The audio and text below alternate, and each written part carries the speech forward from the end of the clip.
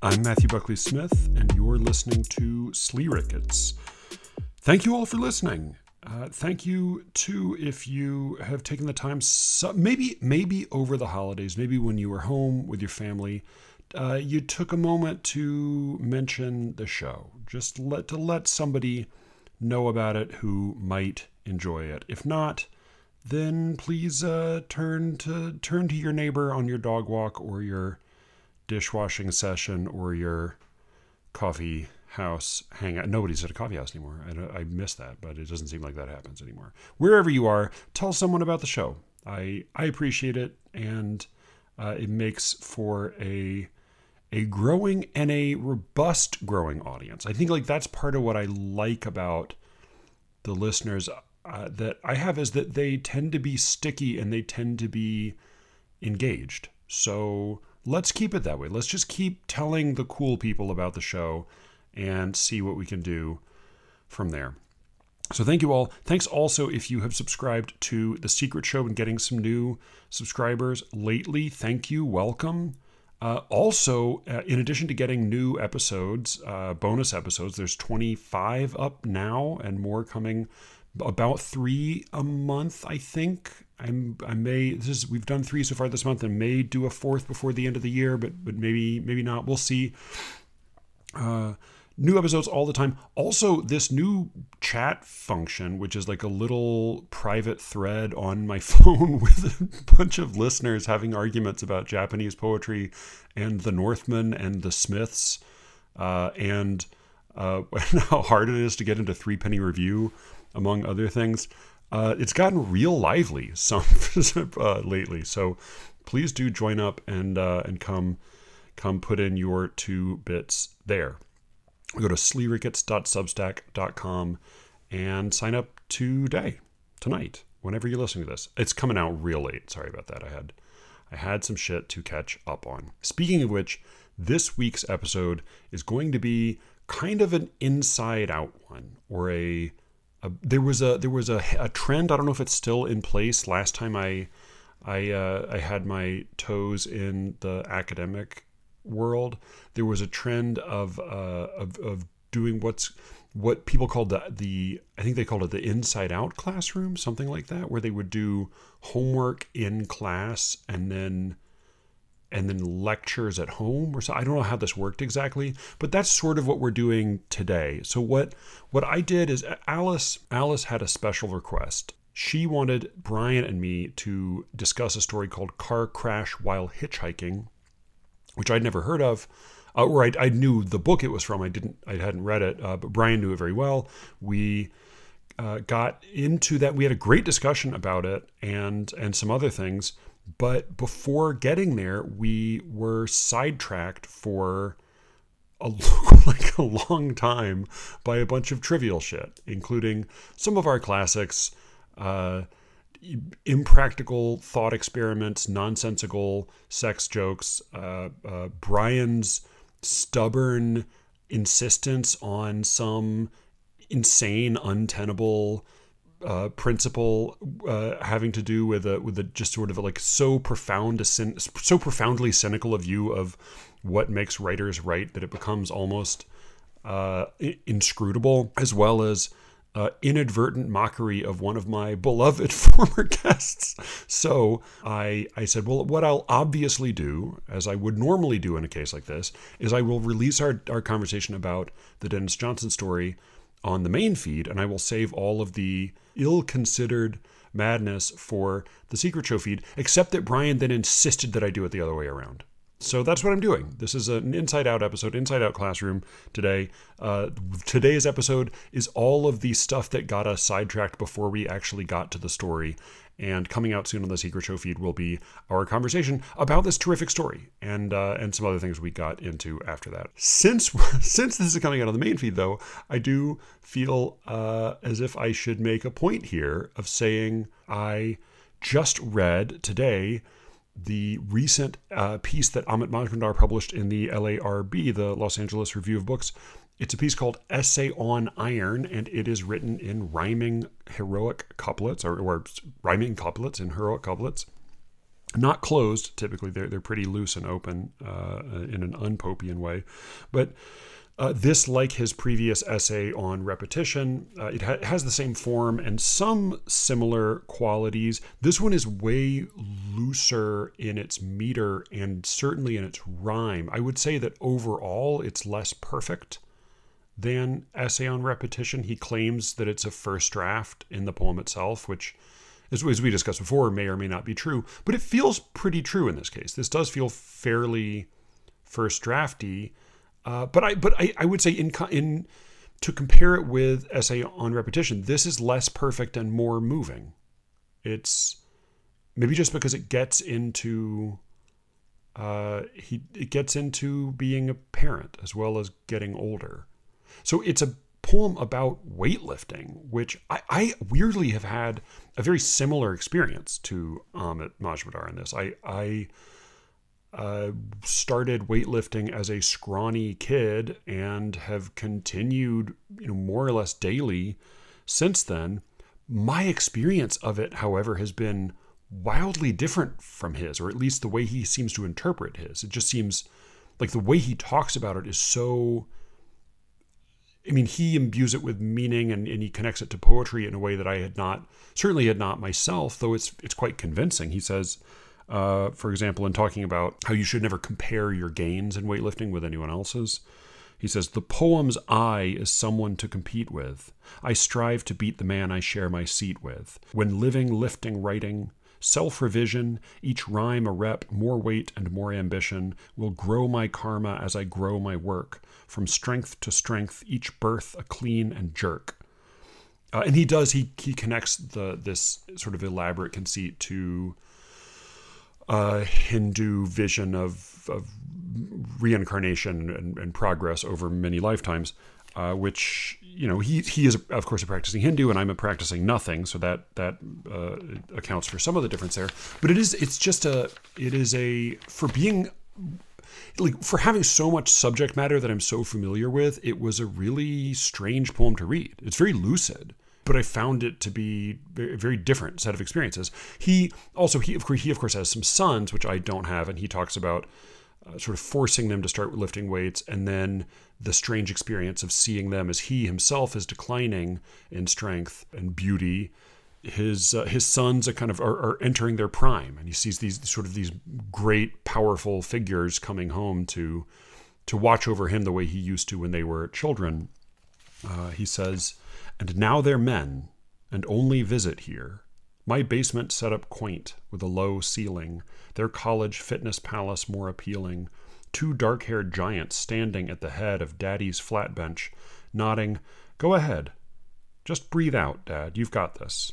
So I push, the weight, stall, grimace, feel my whole head flush, until two fingers cradling the bar remind me who I am and who they are."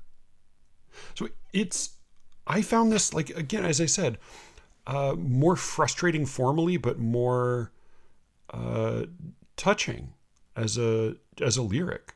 And I recommend it. I will put a link in the show notes. And in advance of everything Brian has to say in this conversation, I just want to invite Amit to come back on the show anytime he likes and make fun of Brian to his heart's content. With all that in mind, please enjoy this utterly chaotic and nearly content-free conversation.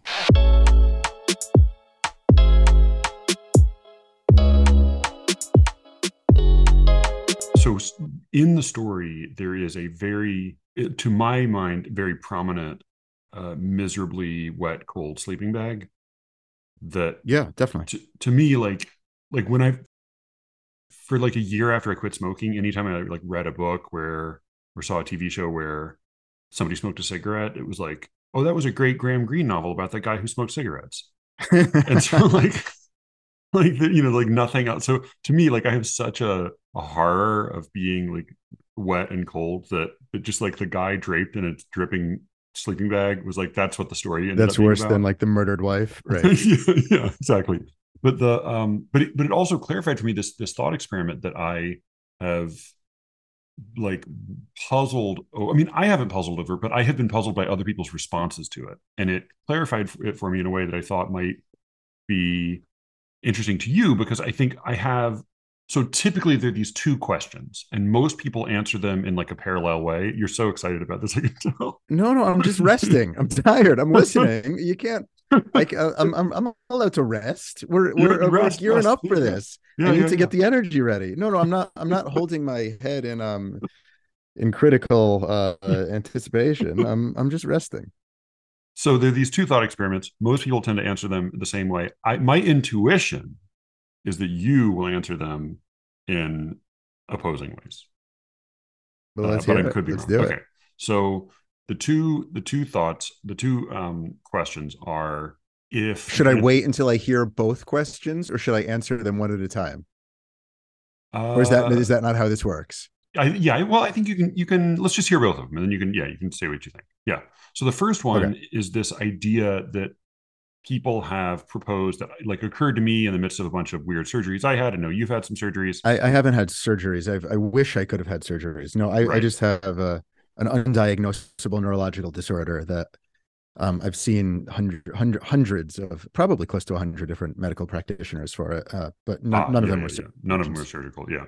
Well, so I had this little stretch of a few years where I had like three not insignificant surgeries on like all on like my brain and my balls, like the places you least want to have surgery on. And Yeah, bad I, places for the in the surgeries. middle of that process, like after at least one and before at least one or two others, I this thought occurred to me, which was that, and I'm not the first person, but like you're put out during surgery. You don't think any thoughts, you don't dream any dreams, you don't feel any feelings, and then you come back after surgery. And the anesthesiologist described it as being like a temporary coma, basically. Yeah, so Um, I've had endoscopies and colonoscopies. So I've right. had that Were you? But feeling where you didn't have general anesthesia for that, did you? Or did you have? I Oh, you did did. general Okay. All right. anesthesia. All right. Yep, I've had Okay. general anesthesia 3 times. Yeah. So the thought that occurred to me was, well, is it Is this one of the questions yet? I'm ready we're for the getting there. Yeah, yeah, questions. we're getting there. So the thought that occurred to me was All right, like, this is time. it possible Okay. that instead of just completely putting you out, anesthesia simply paralyzes you, and then you experience the full horror and excruciating agony of surgery, Mm-hmm. and then afterward Mm-hmm. you have no memory of it. And Right. there seemed to be two people who like very quickly and intuitively split into these two camps. One of which is that makes me think neither I nor anyone else should ever have surgery again, because that's an unthinkable horror. And then the other group says Right. like, nah, well, who cares? I don't remember it, so what does it matter? And my Right. intuition, well, yeah, so I have an intuition about how you'll answer that, but then that's one Okay. question. And then the other Okay. question is the like there are different versions of it, but it's the it's either the teleporter question or the upload your brain to the cloud question, where like if there were a way where a machine or some kind of like artificial network could perfectly replicate every neuron in your brain Right. and produce basically a perfect copy of your consciousness, and then your physical body died but that carried on. Mm-hmm. Would that Does that sound fine to you, or does that sound like basically, do you think like, is that me or is that not me? And then there are a couple different ways of coming at that, but like I'm curious because I have suspicions about how you will answer those questions, but they don't line up with how I think most people would. But I'm presuming too much. So tell me what you think first. So for question number one, I'm not gonna be in either camp. I would say I would care deeply if I were suffering during that and had no memory of it. But I'm enough of a believer in modern medicine, and I think it's worth that suffering if I don't all that suffering for the procedure. It's worth that So I'm suffering if you closer to the don't second camp. if you don't remember it. Yes. So I'm not why? saying I'm not in the who cares camp, Right. because I do experience like a frisson of horror to imagine Sure. that. and I think that there's that horror is real and is worth weighing. But I think that I would take, even if that were the case, I would still go ahead with the surgeries and the But general anesthesia. but to you, it matters that you don't remember it afterward. Oh, it matters profoundly. Yes.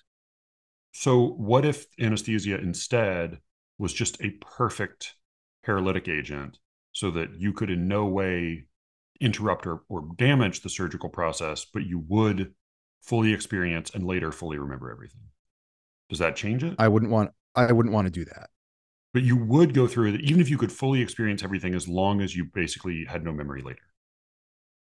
Right. I have found in having a chronic illness, I have found moments of intense pain a lot more endurable since I've experienced a chronic illness, knowing that those moments of intense pain would end. So the in the midst of a chronic illness, when I didn't know whether I would be incapacitated for a week, a month, or years, or the rest of my life, um, the uncertainty of that, the potential that this was going to be the rest of my life, was far and away the worst part of the chronic illness.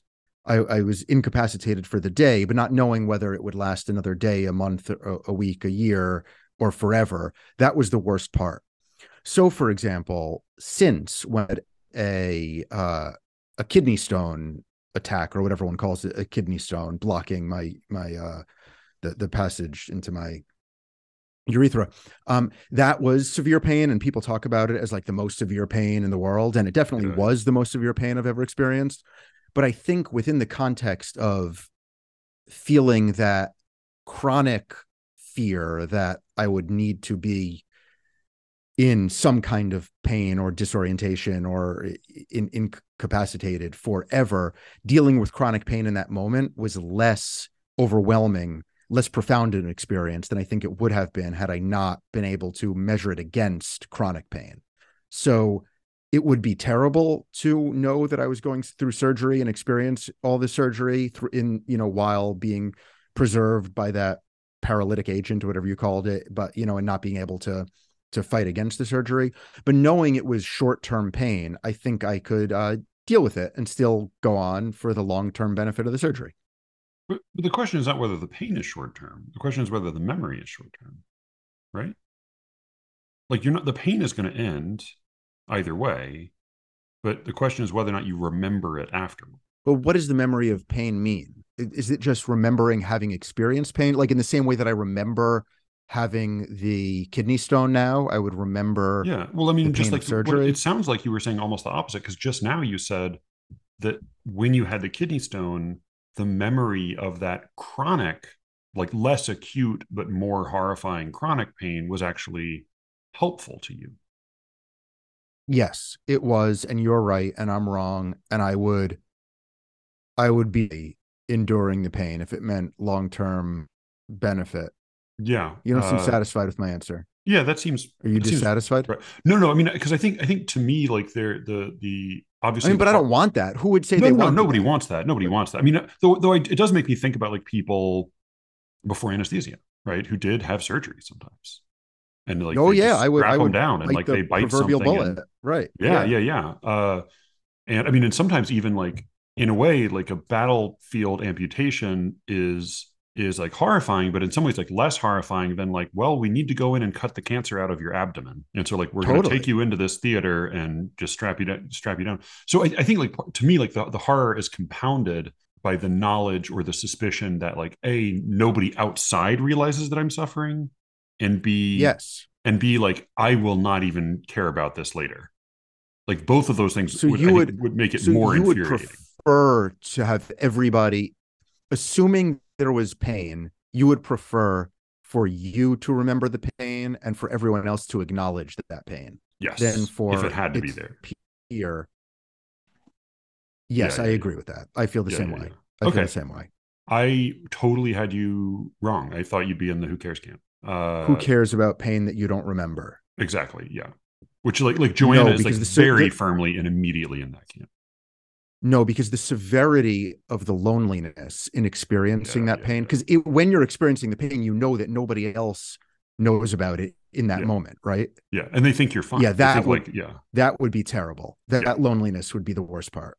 Okay, so then what about digital you? So this is, you build the boat back and all the pieces are the same pieces, but is the boat still the same?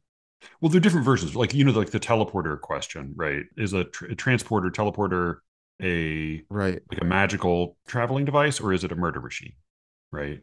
Like, do you Right. No, I just get like that. I dissolve somebody and then like build a new that guy with the same So components? would I mind if I were a new that guy? Or If I like were a like new version of me? yeah, like they're different versions. Like one version of that question would be like, would you be would that would you be cool with it if you like were teleported, like meaning like you were dissolved but you were perfectly copied and reproduced elsewhere?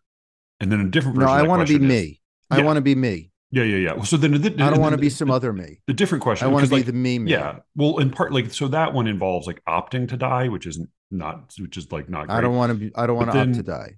the other version would be like, so when you do eventually die, is it Yeah, I'm going to die. in any way reassuring to you to think that, like, if it were possible to perfectly replicate your brain and make some kind of digital or physical copy of you that would then carry on after your death? Like, is But that, am I that guy, or is just that guy interacting with other people as me? well, so there are, so this is the thing, is like this, the people in my experience who say, who cares, to the first question, tend to Yeah. say it's you. Same thing, it's perfect copy. Same thing. There's no difference. And to me, like, there's a huge problem, which I think of as like the continuity problem, which Yes. is which and so but this story helps me with this question, because instead of thinking like, oh, you get dissolved or you die and then there's a new you that pops up elsewhere that's a perfect copy, I thought, oh, well, what if instead of dissolving or dying, like, you got copied, and then the like you who just got copied go into one room, and you climb into a dripping wet cold sleeping bag and you lie there for an indefinite period of time, and then the meta you goes into the metaverse and like makes love to your meta wife and like eats a delicious meta taco.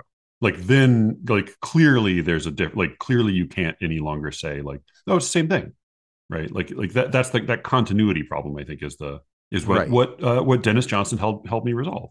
Does that make sense? In I but mean, that makes no in sense, what? but No, no, no. I mean, it might make sense, but do you see parallel existences like before and after the sleeping bag in this story? no, like, there's no parallel. There's one existence that then branches. I think what people have trouble with is if there's like one existence with a blip in the middle.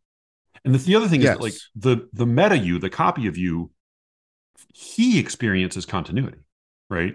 Because he has all the memories of everything up to that moment, and for him, Yes. he is you.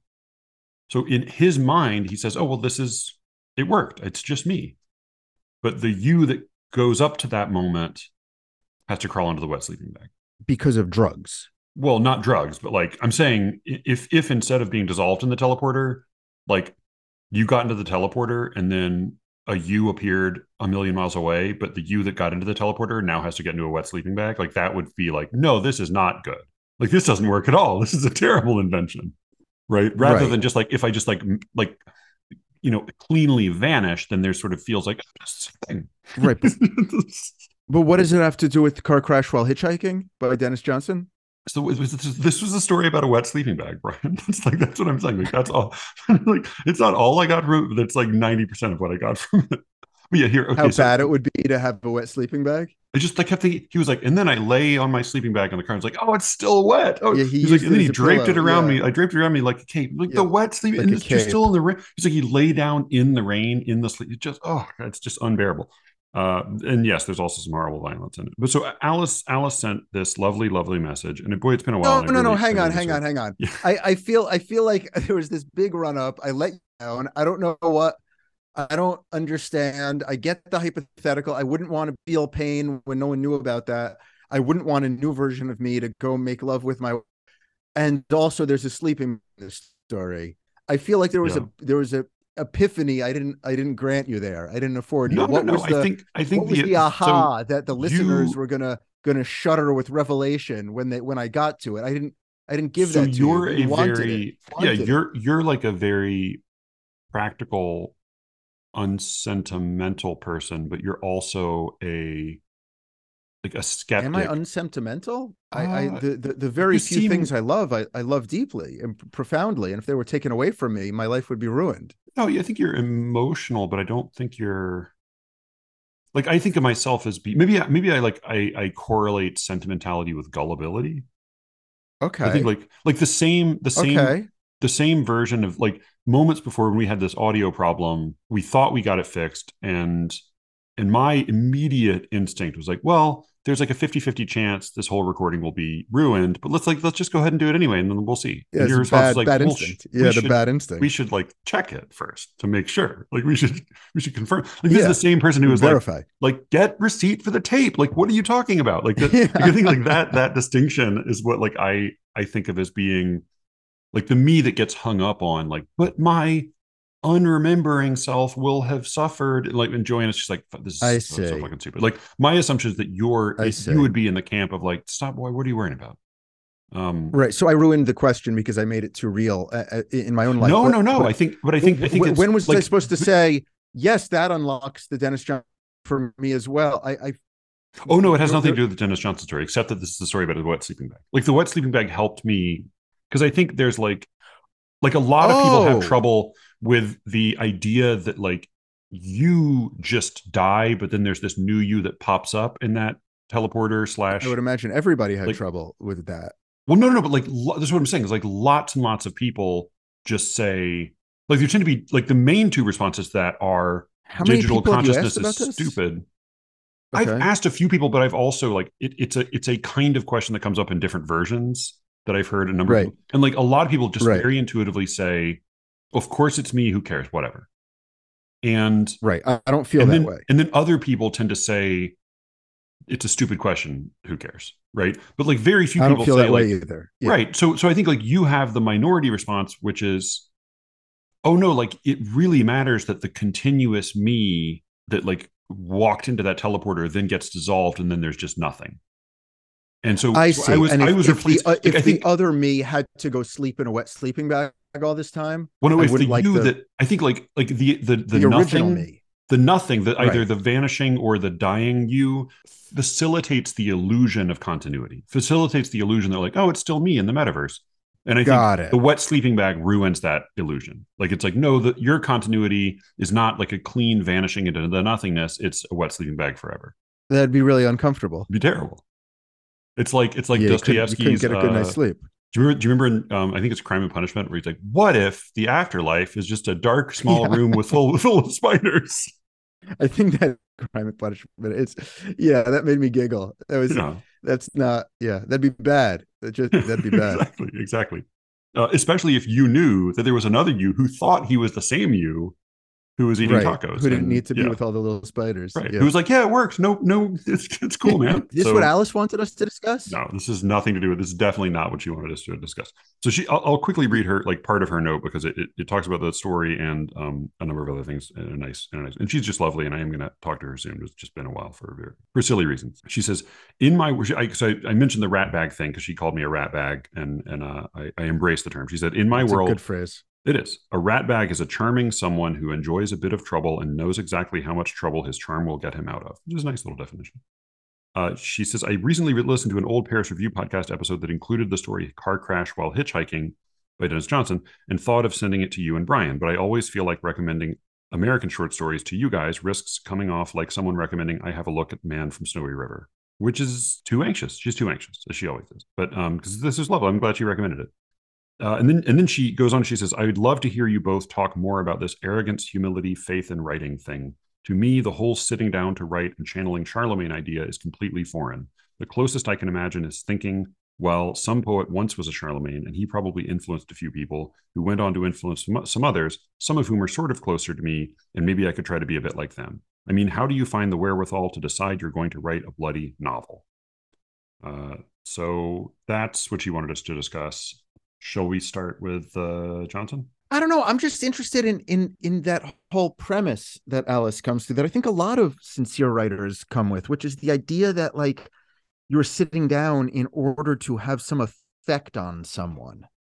Like, isn't that built in the question that like how dare you sit down to write a poem or a novel because it's obviously not going to be very good, or nobody will care, or it won't matter, or no one's going to be changed, or you're not a genius, or isn't that what's built into it? It's like, how isn't there like a self-doubt inherent in that? It's like, how dare you do this work? Yes, though I think the question does land slightly differently if it's how dare you versus how dare I. Sure. Yeah, How dare yeah, one? But like, yeah, why aren't we all sitting there paralyzed with the thought, like, how dare I sit down to do this? Like, how dare I yeah, yeah, yeah, presume that anyone will give a shit? Or how dare I foist my work on other people?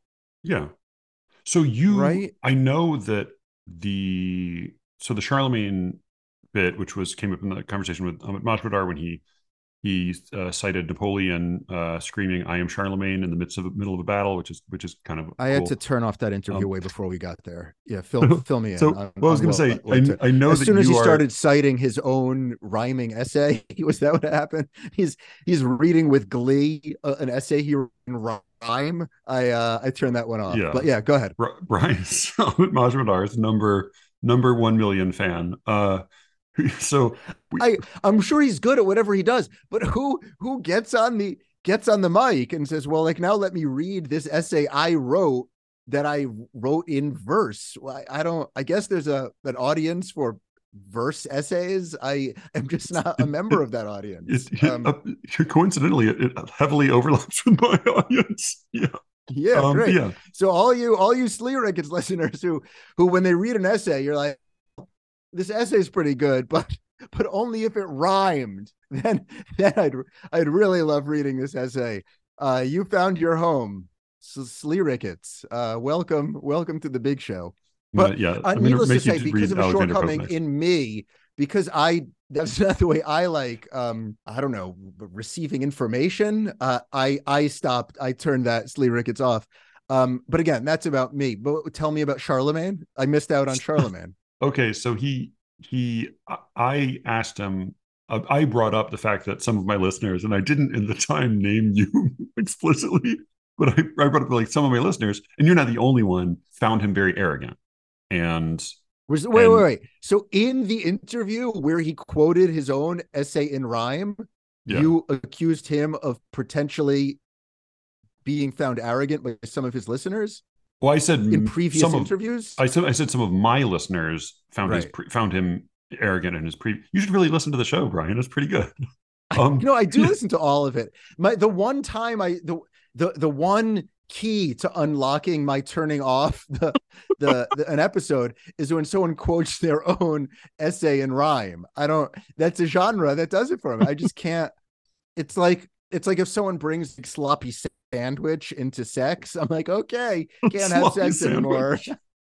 Yeah, it's like I like the that's idea that not you can power through that's anything. not That what I every want. nothing else will turn you, but like the sloppy sandwiches, that's Oh, your it's kryptonite. disgusting. Could you imagine like sweet kisses and like starting to disrobe Mayonnaise. and then Yeah. like honey, I dipped this big sandwich in a pitcher of water and brought it into bed with me. Not even. I'd be like, It's not like a that's barbecue sandwich. It's a wet sloppy. sandwich. Yeah. I'd be like, that's one sloppy sandwich. I'm no longer interested in making love.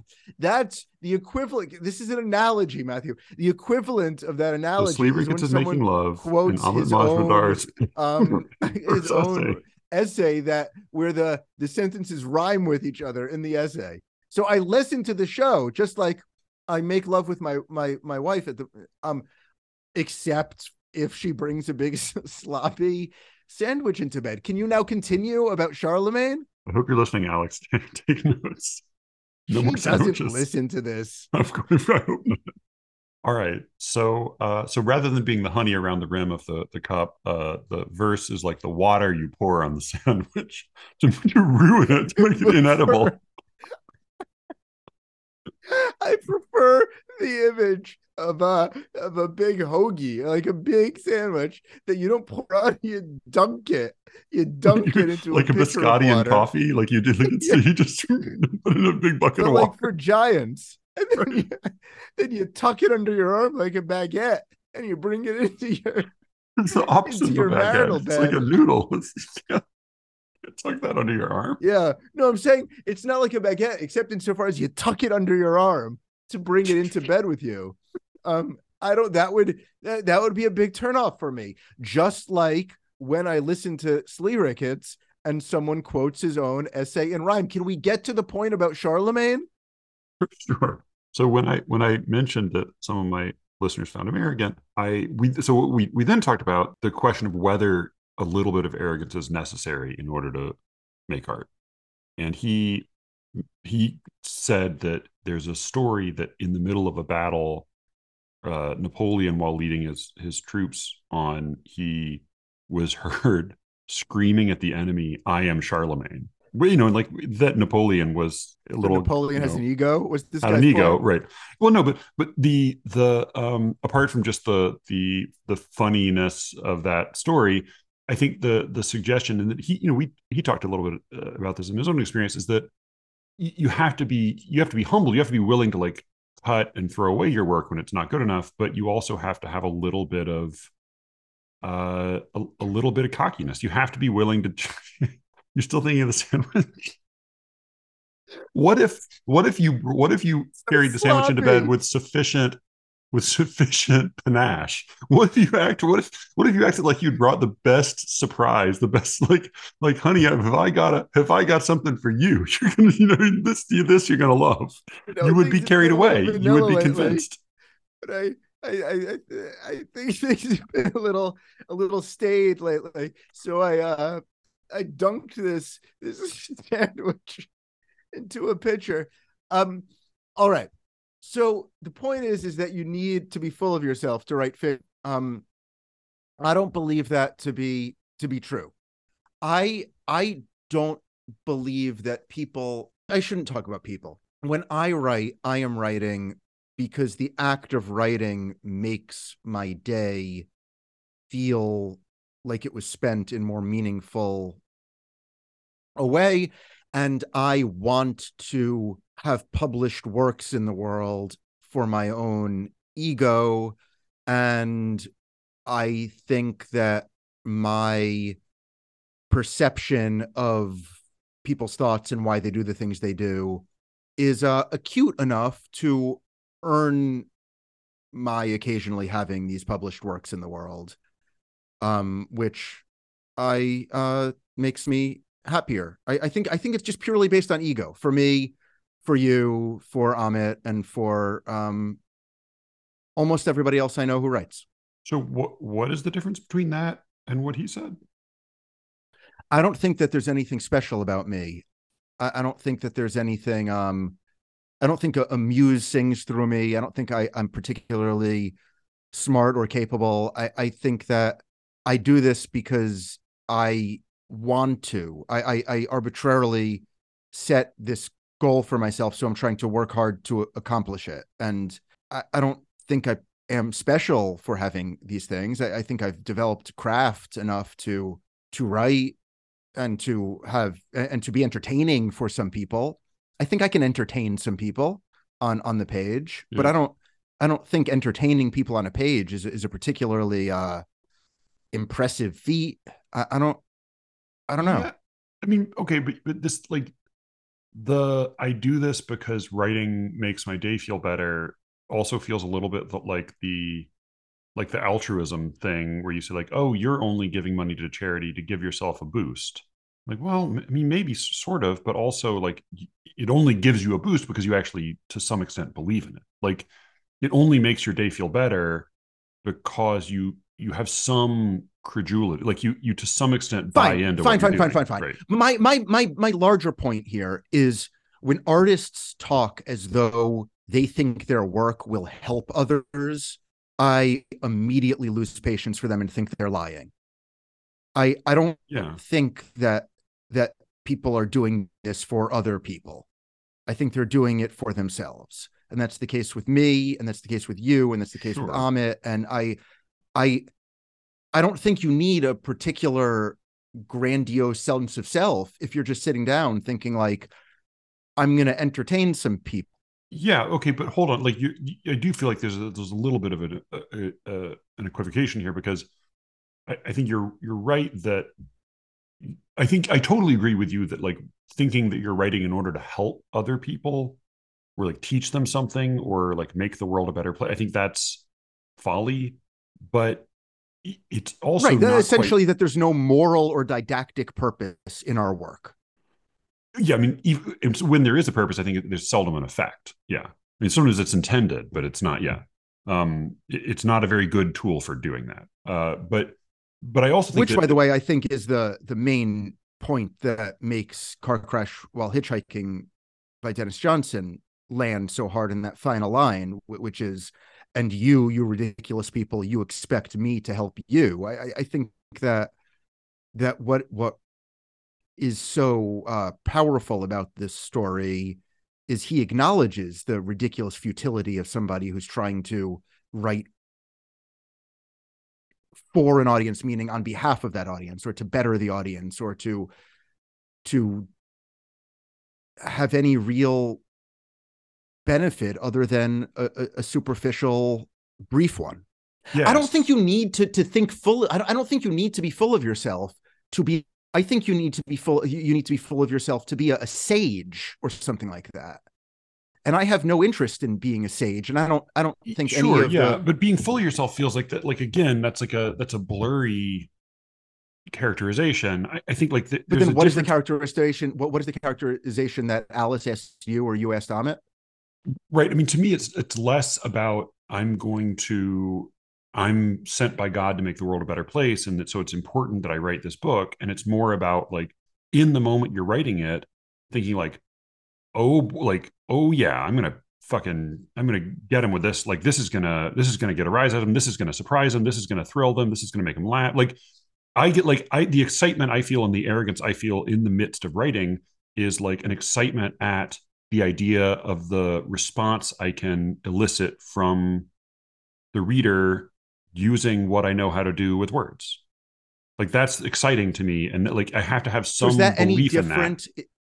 So is that any different from the response from? Let me give you a hierarchy of Sure. jobs. Then is that any different from a stand-up comedian who's just landed on a good joke, or who's No, tinkered his or her no, way into a good joke? no, no, All right, no. is that any different from a, a sex performer who figures out a way to especially titillate by holding her body in that way? I mean, I think it is any different, but I think in terms of craft, no, not really. Probably like in terms of one's sense of one's own excitement and belief in oneself in the moment, probably not a big difference. Is it any different from a teacher who either in the moment or preparing for class has a way to get students engaged in the material? I think it is a little different there. I think there are some strong similarities. Like definitely teachers have to be entertainers as well, but I think there's something of like a larger mission and a larger commitment with teaching than with like writing fiction or poetry. Right. So basically, what I've attempted to lay out, maybe unsuccessfully, implicit in my mind in what Alice and you were talking about is the writer stands apart from the average professional. You know that No, like no, no, no. I don't think so at that there's all. something especially really you don't think inherent in Alice's question or in Amit's answer is that there is something especially self-important or daring about sitting down and thinking like this is going to be literature I'm producing? I think that there are I don't think all tasks and occupations and vocations are equivalent in this way, but I do think, I mean, I feel like I've even in that episode or in some other episode, I mentioned the Gucci models and I mentioned athletes and like I think there's some Yeah, kinds of I listened tasks. to those episodes. Yeah, well, so there's some kinds of tasks that require that kind of in the moment self-confidence and like belief that like it's not just that I'm saying like I'm writing this because I wish myself to be important or I'm writing this because I want my day to feel good. I'm also thinking like I'm writing this because this is going to be fucking awesome. Like people like this is going to be like awesome for somebody to read. Like I'm excited Right. And I about the don't have that. experience I I can. don't. No, you don't have No. like an I mean, there's it's like it's like riddled with and surrounded by doubt, but in the moment, I have to have some like commitment to I that. have the excitement of the athlete in the moment, thinking like, I'm on a roll. This feels good. Yeah, yeah. I'm getting at something here. Yeah, But that seems typical of a lot of professions, yeah. a lot of jobs. But I think it's not typical. I don't think it's all jobs or all, but I think like anything that involves a kind of a performance, there's a certain kind of suspension of disbelief and like leap of faith into this like slightly ridiculous task we're performing. I think like fighters. I mean, I think like there are a lot of things that are very much like it. And I think there are also a lot of jobs that are nothing like it. And then there's some range, Well, right? Like teaching I think involves some of both.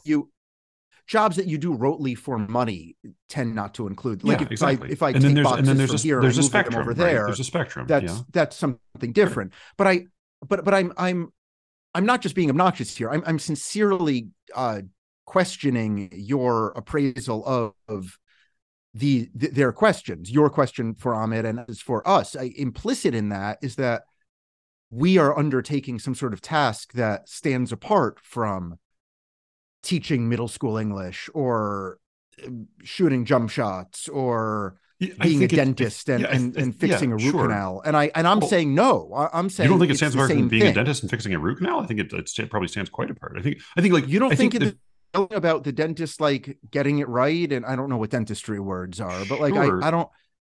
No, I think they do take I'm like pride in their craft. I think there has to be some like sense of flow certainly with certain procedures and things. But I do also think like if there's a way in which writing stands apart, and even like different kinds of writing, it's a matter of degree. It's a matter of like where they stand on a spectrum of like how much craft is involved, how much talent is involved, how much luck is involved, how much actual practical like application there is, how much reward there is. Like I think that all of these I agree, but factors, I yeah, think that the yelling "I am Charlemagne" going into battle yeah. is in its own category compared to what we are talking about, what writers or athletes or teachers or dentists. I would put writers, athletes, teachers, dentists in one category and a general Napoleon. trying to go murder an army into another category. And Sure. They're I, more alike and than they are like the generals no, were. but I don't think Yeah. that's a straw man. I'm saying that I feel none of what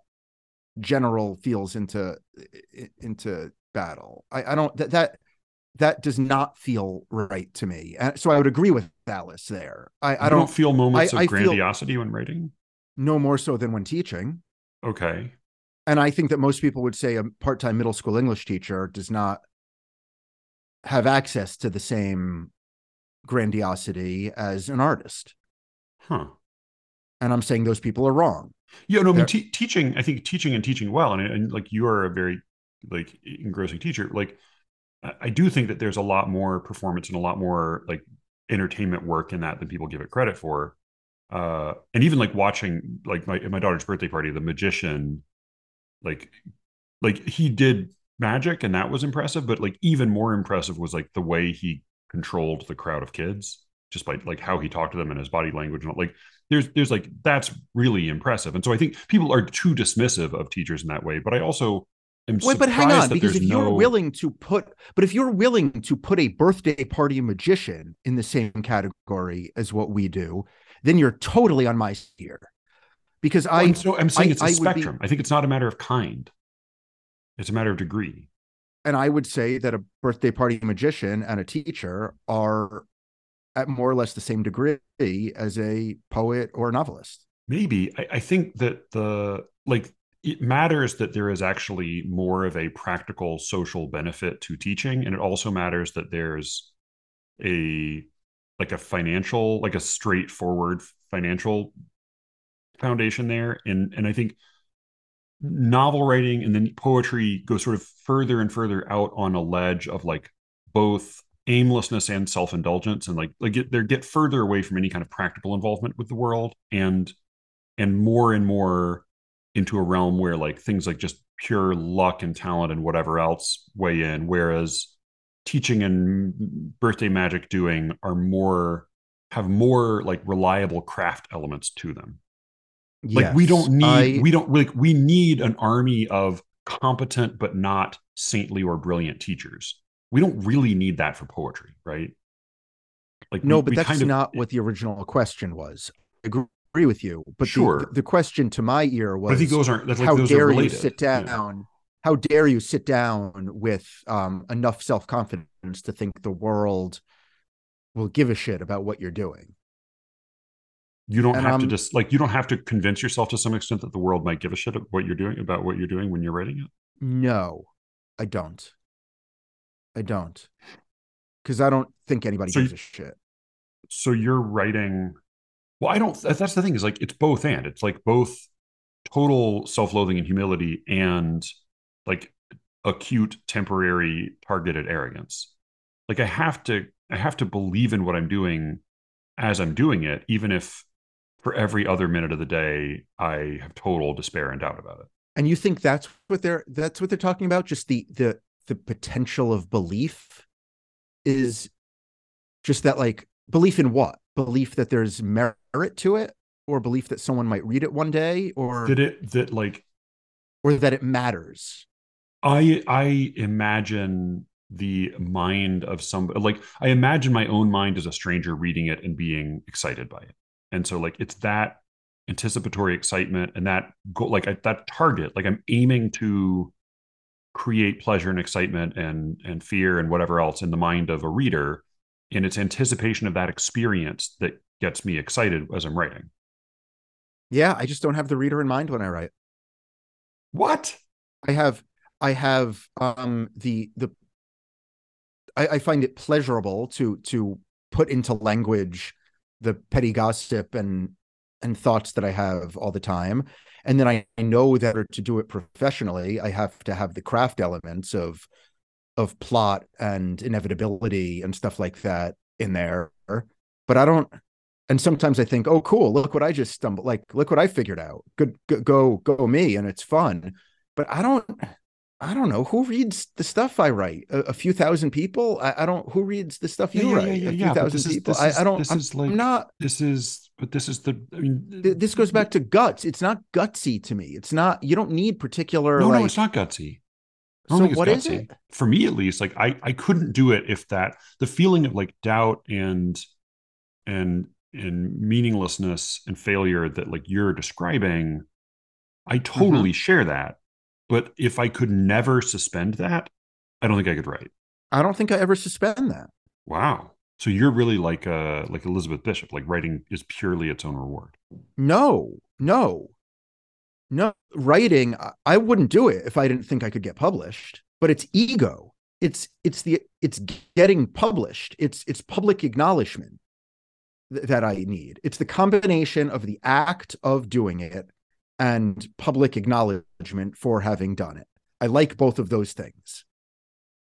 Yeah, sure, of course. I'm with you there. I guess I just think like I don't know. I mean, to me, it's sort of like sober brain versus sex brain. Like the concept that like you like walking around in the world being the ridiculous person that you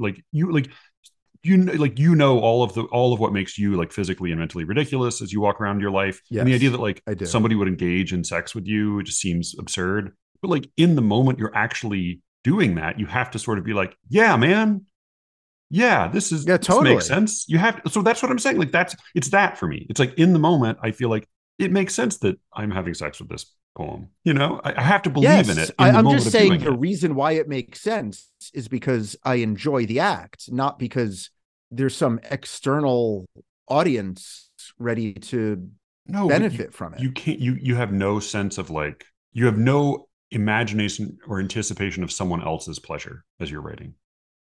No, the pleasure would be if I saw somebody reading my book on the subway. That would feel great. The Yeah, actual thought of that sure, person that alone too. with my words, I don't know. I don't, I can't get that far. I don't understand how you could be. I mean, like, I definitely believe lots of writers write that way, but they tend to be writers who are very dry and dull and unpleasant to read. Or like, totally believe that Toby Martinez de los Rivas writes that way, and that's why, like, and it completely jives with my sense of his reading writing as like highly in intelligent and maybe sort of objectively impressive, which is like utterly joyless as an experience. Whereas your writing, it's like very lucid and funny and human. So just it's bizarre to me that you don't like have a kind of a recursive process where you're imagining readers taking pleasure in what you're writing. Like you're not like making adjustments with that pleasure in mind. It's like, yeah, it's bizarre to me. I don't know. I'm making adjustments to try to get it right. I don't how? But what is that right? Right by what measure?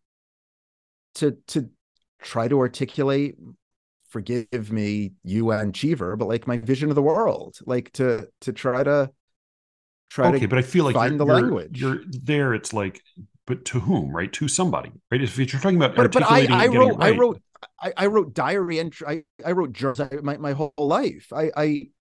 It's one of the very few sources of pleasure for me is to sit down and write thoughts down. I don't like that, and team basketball with a bunch of people who aren't very good, like are the things doing. Like I don't know. A lot of people like going to concerts. Like I don't like that. Like I have no idea. Picnics. I don't know. I don't understand picnics. Yeah, like people like standing on picnics, the sun, concerts, parades, the beach. Like I don't. People most not having any people back enjoy support. all these things. I don't. Right. Yeah. Class outside. You know, like I don't class outside is the worst. Yeah, let's have class outside today. People are always so excited when they mention it too. Like, oh, I have an idea. Hey, what? It's so nice today. Let's have class outside. Go fuck yourself. Why would I want to? What are you talking about? There are no chairs outside. Who has the posture for class outside?